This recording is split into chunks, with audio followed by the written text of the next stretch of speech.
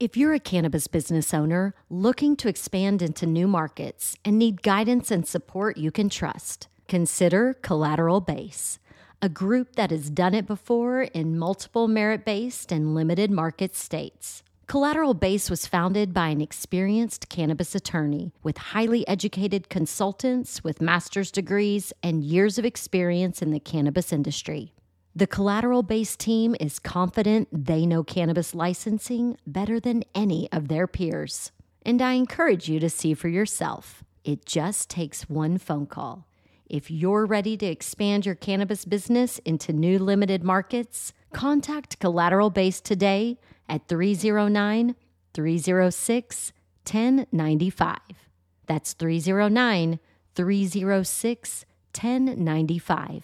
Or visit collateralbase.com. Everything is personal right here. Everything is personal right here. Everything is personal right here. Len May, Endo-DNA, heat guaranteed when you press in the play.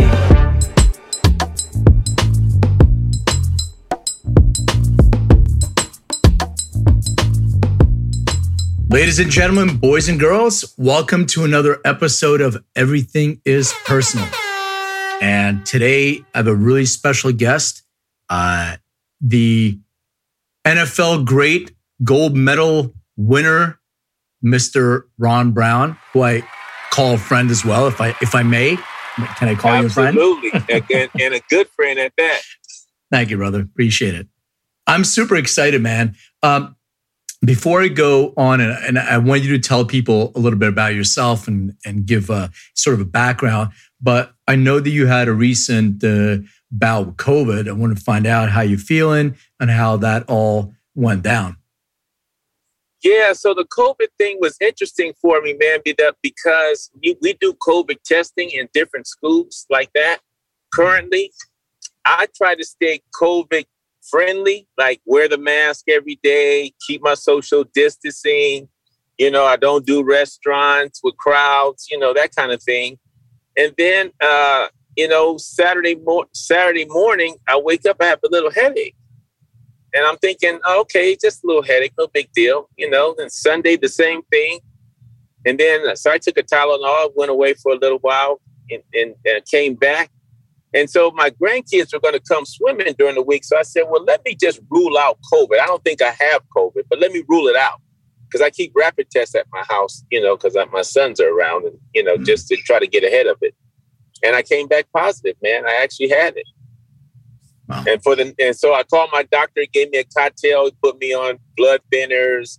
He put me on steroids for my lungs. And gave me a Z-Pack, which was good. So I figured, okay, well, at least I'm in front of this thing. I caught it early. Day 8, 9, that thing hit me, Lynn. My temperature was 102, 103. Wow. I couldn't eat anything. Jeez, man, it was terrible. My oxygen level went in the 80s. Wow. So I called the doctor. I said, Doc, this is not working. That cocktail's not working. I'm battling this thing. So he said, well, go to the hospital, and I'm going to have them give you an infusion. And I went over there. They couldn't do it because my oxygen level was too high. So then they admitted me into the hospital. And then after that, about 2 days into there, they started giving me an infusion and I got better. And thank God I'm still here because some people's stories don't turn out like that. Yeah, thank God, man. That's a crazy story because you think about it, you're a pretty healthy guy. Are there some comorbidities that you have that you should be aware of? Is there anything we can tell people that they should do? What works, what doesn't work? So I went in the hospital. It was 5 people that had COVID that was in the hospital at the time I went in. I was there, like I said, I was there for 5 days. When I left the hospital, it was 37 people. Wow. 10 of the 37 were fully vaccinated. Wow. And so, I did get the vaccine. So I was thinking, well, maybe now I need to go ahead and get it, though, because that experience was, a little concerning for me. So I said, maybe I'll but I still have to wait 3 weeks to let my body recalibrate and kind of get back on track a little bit before I'm able to get that. But that was I don't know what to tell people, man, because I honestly didn't think I had it up until I realized I do have it. I didn't think I did. Well, I think, and nobody is sick, and I have no idea where I got it from. You know, I don't. You know, no. Like I said, I'm very cautious of my travels, and I have no idea where I could have got this from. Yeah, no, it's interesting because I was at a group meeting, and I'm vaccinated, and I was sitting next to a guy who had the Delta variant, and he was sick, and he came out negative for like about a week. So I felt comfortable being around him, and then we're all sitting around, everything is fine. 2 days later go by, and one of the guys comes back and says, everybody, oh, I'm not feeling well. I just tested positive for COVID. So I'm like, oh, shit. I was sitting right next to him on the other side. None of us got nobody who's vaccinated actually got COVID. But the one person that wasn't vaccinated in a small group, he's the only one that got COVID. So I don't know what that means. And it was, and the one guy had Delta. That means either, because I've had that story told exactly the same way, but the other way.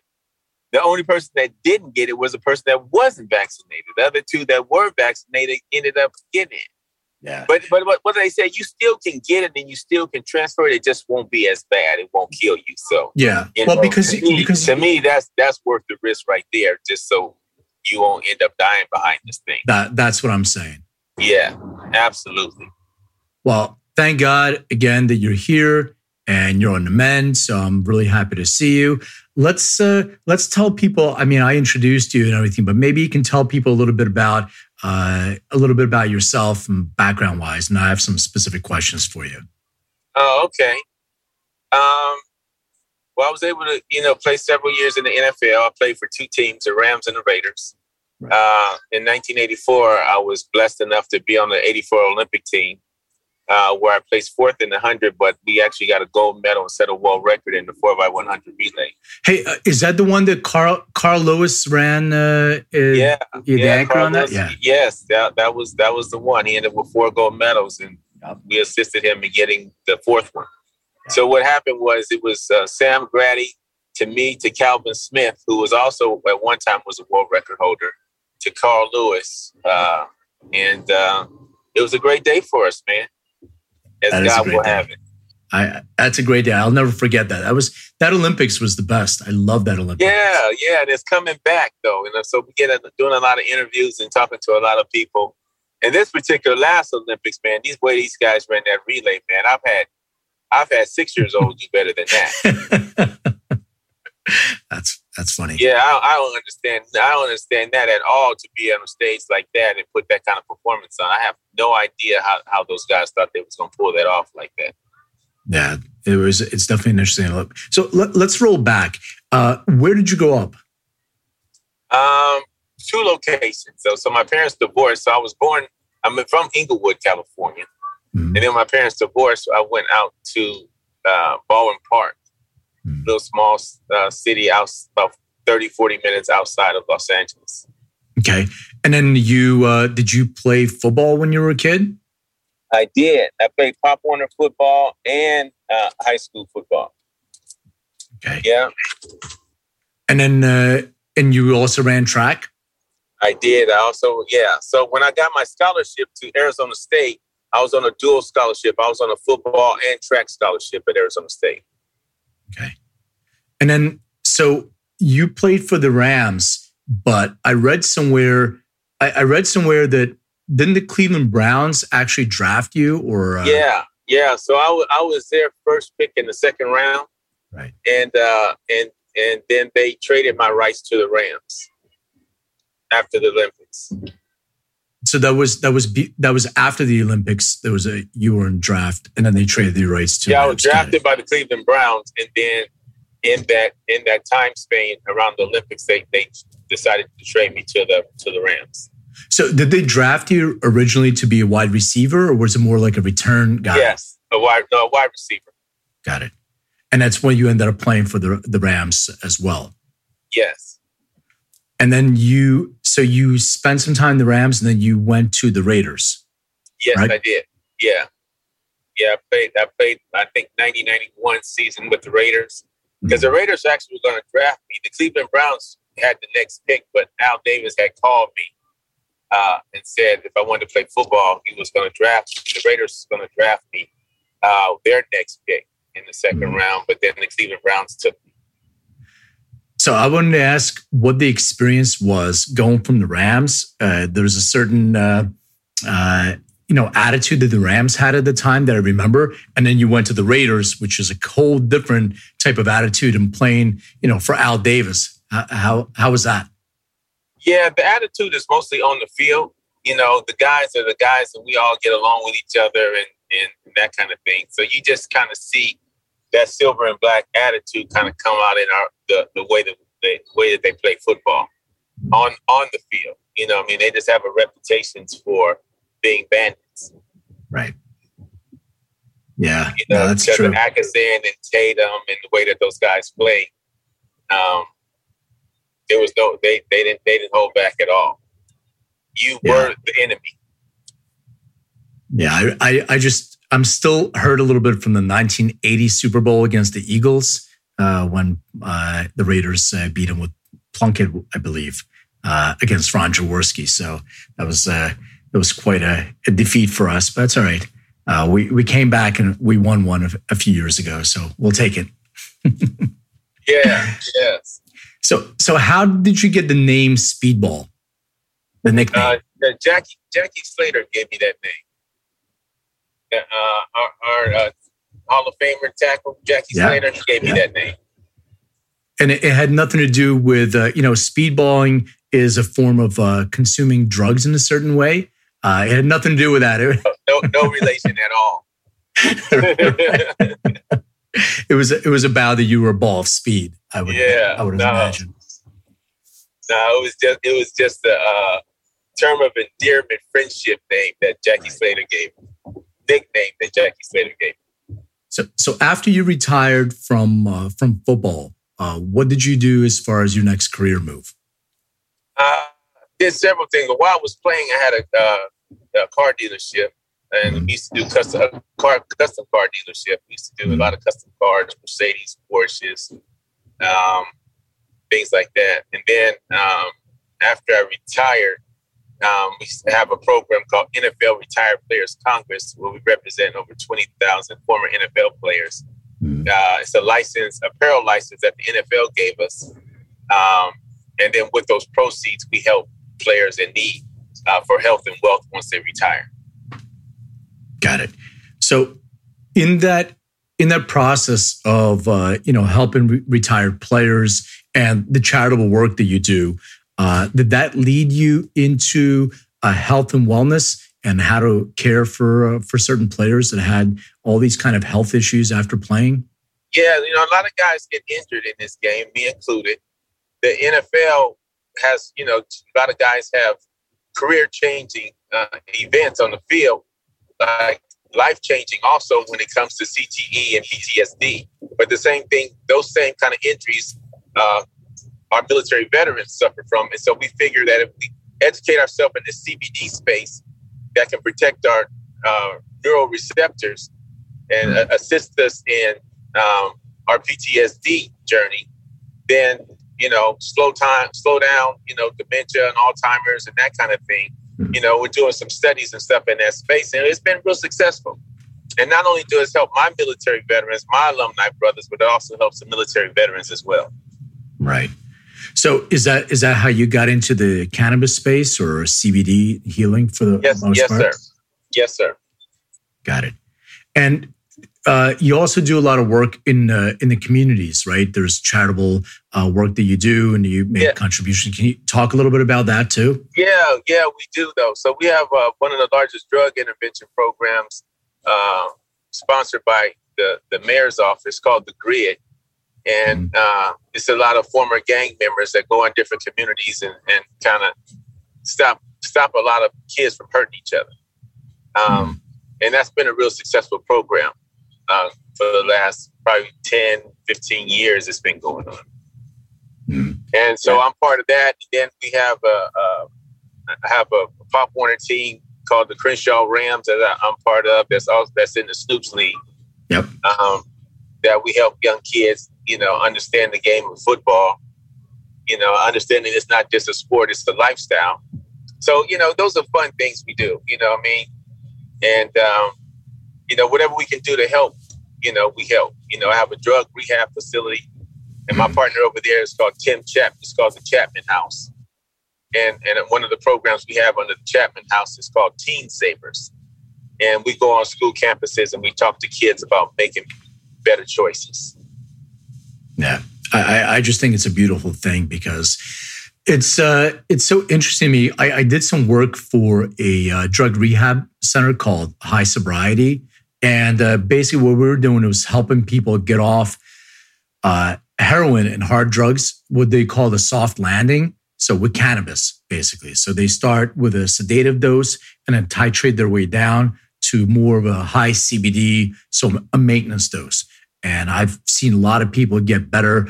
It's different. Different people have different ideas about sobriety, whether you just, 12-step and abstain, don't do anything, or, some plant medicine may be a better choice than having, some of the pharmaceutical drugs or some of the other harder drugs. So it all depends on, what the belief system, what you're set out, what your facility does. But that's an area where I have a little bit of expertise. But I think it's a beautiful thing to be able to help as many people as possible in the community. And also there's a trust and authority, especially with having people that went through that before. There's a certain respect level that you will get from those people. It's not just like some guy in a white coat coming in and said, don't do drugs, don't do this. That somebody kind of went through that. And I think it's much more relatable. Yes, absolutely. Yeah, because a lot of times it's not the message, it's the messenger. So yeah, you're absolutely right.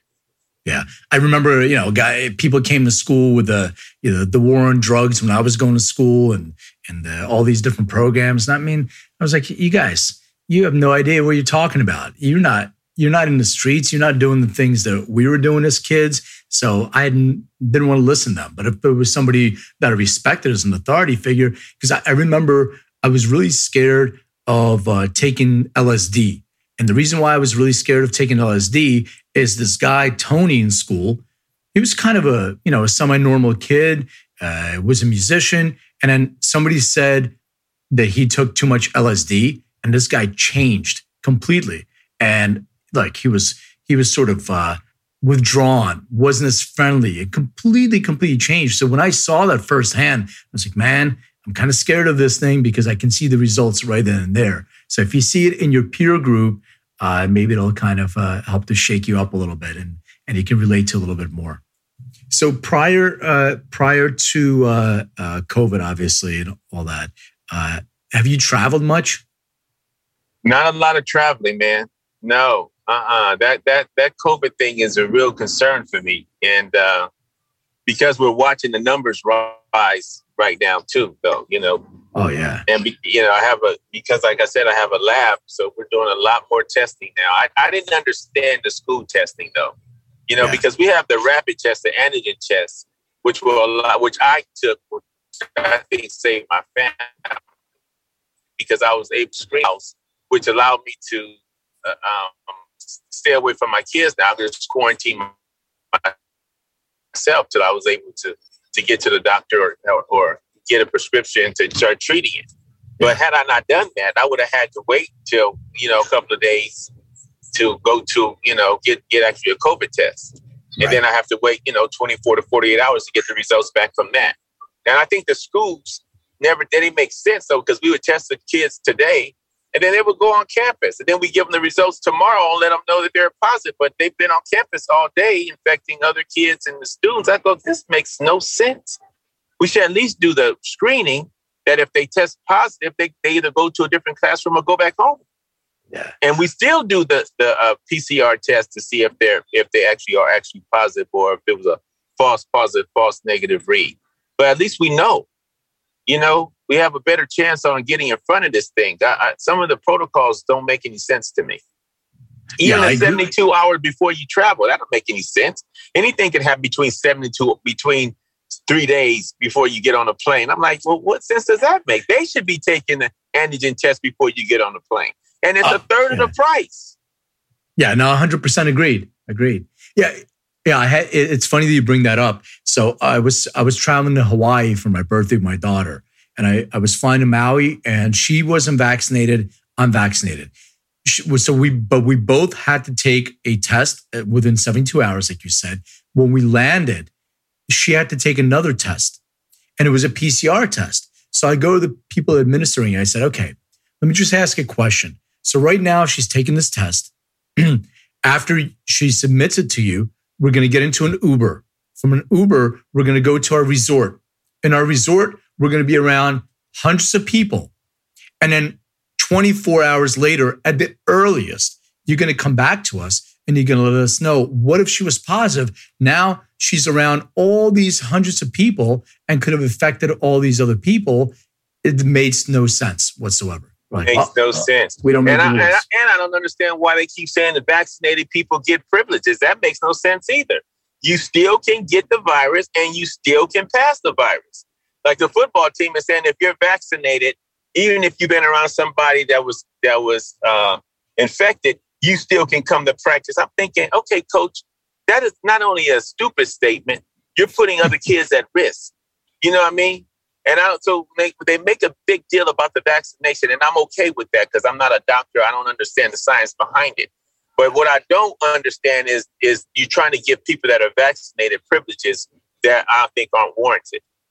Yeah, I mean, I don't disagree with you in certain things. There's so many things that we don't know, but from my understanding is that when you're getting messenger RNA, what you're doing is enabling your own immune system to create your own antibodies. So like I was talking to my partners in Israel, and they one of the partners that we have just went public in Israel. They had a big celebration, and everybody in Israel is vaccinated. Now they're in line for they're getting the third stab. And they said they had a party for 80 people. And every single one of them got COVID afterwards. There was only one person that got seriously sick, and they had a bunch of comorbidities, obesity, and a bunch of other things. But the people that got the second shot, closer to the party, they had no symptoms whatsoever. The people that got them early, the very, very first ones, they were way more symptomatic. So what that tells me in my, I'm not a doctor, but just as a novice, that the antibodies that you develop yourself sometimes wear off. But the closer you are to the shot, the more your own antibodies you produce. So all we need to do is there's a mutation of the virus. So the virus is going to mutate. Your immune system is going to mutate. So there's going to be deltas and alphas and thetas, and it's constantly going to be this battle. So what I think is probably going to happen is we're going to have our own antibodies. However, the virus is going to mutate. So we're going to need boosters. The same way you get the flu shot every single year, it's probably what's going to happen until there's no more hosts for the virus. That means that every single person already has it or has antibodies for it, and the virus can't travel any further. Well, I'm hoping and praying for a cure for it. I'm hoping that somebody comes up with a nutraceutical herb that God has on this earth that we just haven't identified yet that will actually build your immune system enough to kill the virus. That's what I'm hoping for. Well, I mean, it's an interesting segue because there is no incentive for big pharma to cure anything. I'm just saying. And I agree. And they're telling me that the cannabinoid has a protection to it, not necessarily for the COVID virus, but just for viruses, period, for entering in your body. Yeah, there's definitely plant medicines, and we know so little about plant medicine. There's so many different plants in the Amazon that exist, and phytocannabinoids are just one of them. There's so many other plants that are so beneficial and effective. When I had pneumonia and the flu, all I did was I have a Chinese herbalist, and all I did was take herbs. And I was super sick, very similar to what you're describing, 103 fever, and it's hard to breathe, and my head was, and all I did was take herbs. I took nothing else. And it was really difficult, but it took me like 3-4 days to get myself back, and I was feeling really bad. But took no prescription medication, just herbs. And I was like, what are the herbs? And they're all written in Chinese. I have no idea what they were, but after a while they worked. So there are plenty of herbs and phytocannabinoids and all these things that we can do and test that actually stimulate our own neurochemicals. That's what all the drugs do. But Big Pharma synthesizes all those and creates replicatable drugs from all those things. So from a business standpoint, it really doesn't make any sense for pharma to actually cure anything that's chronic. They're better off creating a business where they're giving you the pills or they're giving the shots on an ongoing basis. So yes, I pray that there will be a cure, but we may have to rehabilitate our entire healthcare system to incentivize for cures rather than incentivize for profit. That makes sense. Yeah, that makes sense. All right. So I got a couple more questions for you, and I'll let you go on your busy day. But these are really, really difficult. So like put on your thinking cap and start think of it as like, no, I'm just kidding. They're pretty easy. I just want to ask you about your first experience with cannabis, if you remember. This probably would have been in junior high school, and when they had the dime bags. Four fingers. They used to do that. It had stems in it and all that stuff, and you figure out how to roll it. I don't know if it was cannabis or oregano. I'm not sure, but that was the only one. And I think a friend of mine, one of my good friends, bought it, and we smoked it a little bit, and then I didn't like it. I didn't like that experience, so I stopped doing it. He kept going and ended up smoking cigarettes and kept smoking, but I didn't. I didn't like the way it made me feel. So I passed on it. And I think my next time I was in college at one of our frat parties, and somebody was passing a joint, and I did, I hit it a couple of times then too, though. But it just never was something that interests me for some reason. I was never like a smoker. Right.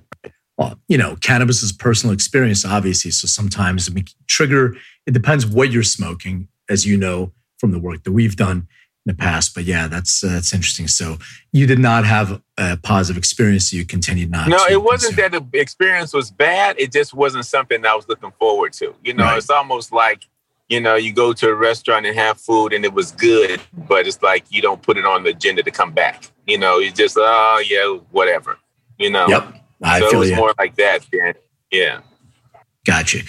All right. So I'm a big music guy. Obviously, I've all this music, and I'm actually wearing an old school Run DMC shirt. I know you're a West Coast guy, but I mean, I have to represent the East Coast a little bit. So I got my 1980. I heard the Philly ego story. I got you. Do you remember what was the first concert you ever attended? The first, James Brown. Oh, wow. That was my first concert. Yeah, my dad took me to see James Brown at the Forum. Oh, man. That was a very, very, very interesting experience, though. He was a very talented guy, James Brown. 100%. Mama, come here quick. Give me that lick and split, boy. Yeah. That's beautiful, man. I love James Brown. So, yeah. Do you remember what was the first album you actually bought? The first album I actually bought? Nah, I probably don't remember that though. But I remember when I first got back into the music space was with a good friend of mine, Suge Knight, when he was starting Death Row. And we got, the goal was, the business plan was we were going to get Dr. Dre to produce an album. At this time, he had several platinum albums. We were going to use DOC and sell 1 million albums and get $1 each and make $1 million. So that was the business plan. $360 million later, but that was the business plan. Yeah, well, so that was my experience from being in music being developed. That turned out really well. It was an interesting journey. Yeah, that was a very interesting journey.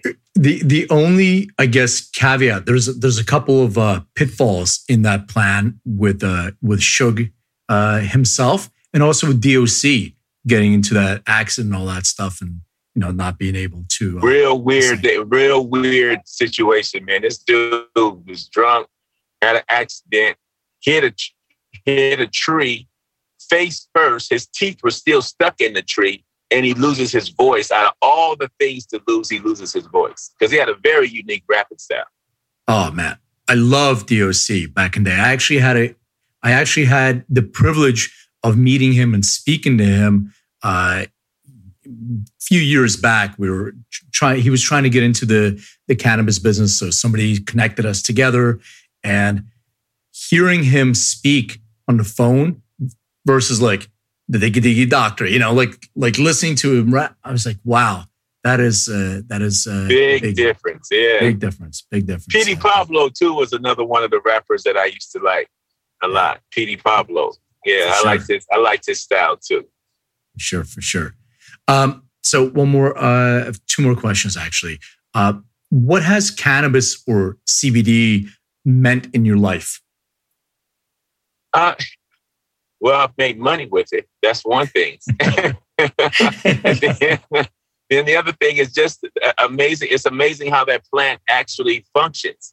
And it does so many different things, Like I lost both of my parents to cancer. And at both different times, different doctors was telling them to smoke marijuana, and I was thinking, wow, that's different for the doctor to be recommending. At the time, it was 100% illegal, it was Schedule I drug. So it was like, wow, these doctors are saying, because of the cancer and the pain, and they didn't have an appetite. What it did is it allowed them to get the munchie. My dad didn't do it. My mother didn't either, though. But my best friend, who I lost to the pancreas cancer, he did it too. I think that was my next experience from getting high. I would smoke with him in the garage just to comfort him because he was battling this stage 4 pancreas cancer. But it would have given him the appetite. He would actually get the money. Yeah, quality of life is definitely important. Having it, and I thought that was big.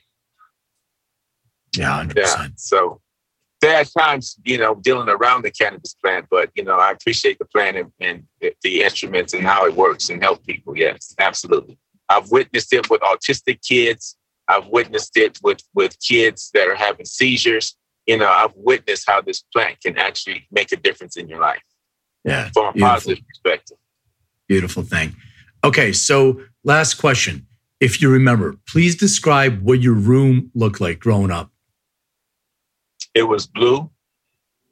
I had a what they call a corner set because I didn't want to have a bed in the middle. So I had the little corner group. It was my room looked like a living room. I had my television, had my phone. I was set up, man. Any posters in the walls or anything like that? I did. I had posters. I had some football posters. I had probably 3 or 4 different posters up there in my room. I'm trying to think which ones. But I had some football posters. I had like an O.J. Simpson poster up there, because at the time I was a running back and I wore 32. Okay. Pop Warner coming up. So, yeah. Okay. And he just put them up with tape. We didn't have it framed or nothing. Oh, yeah. It did the same thing. So, cool. Ron, where can people find out more about you, or where can they contact you? Where can they make charitable donations to your organizations? Yeah, you can go to Players Congress. That's PLAYERS CONGRESS, playerscongress.com, and purchase a jacket. We got Laker jackets, Ram jackets. We're licensed with all 4 major companies: NBA, MLB, NFL. Yeah, we cover them all. I love it. Yeah, you were gracious enough to gift one for me, so I'm very, very appreciative of that. So thank you. You're welcome. Well, I wanted to thank you. First of all, thank God that you're here. Thank God that you're healthy. And I'm always here to support whatever you need. And I really appreciate you. Much love to you. And thank you for doing this. I really appreciate you. Ditto, brother. God bless you.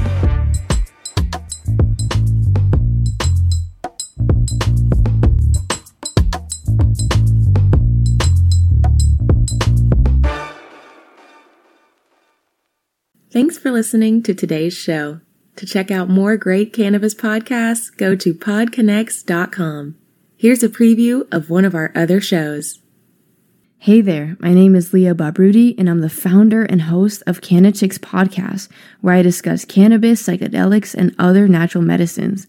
I not only interview people who use them as treatment for different conditions, but also the entrepreneurs who share their knowledge on how they built their businesses.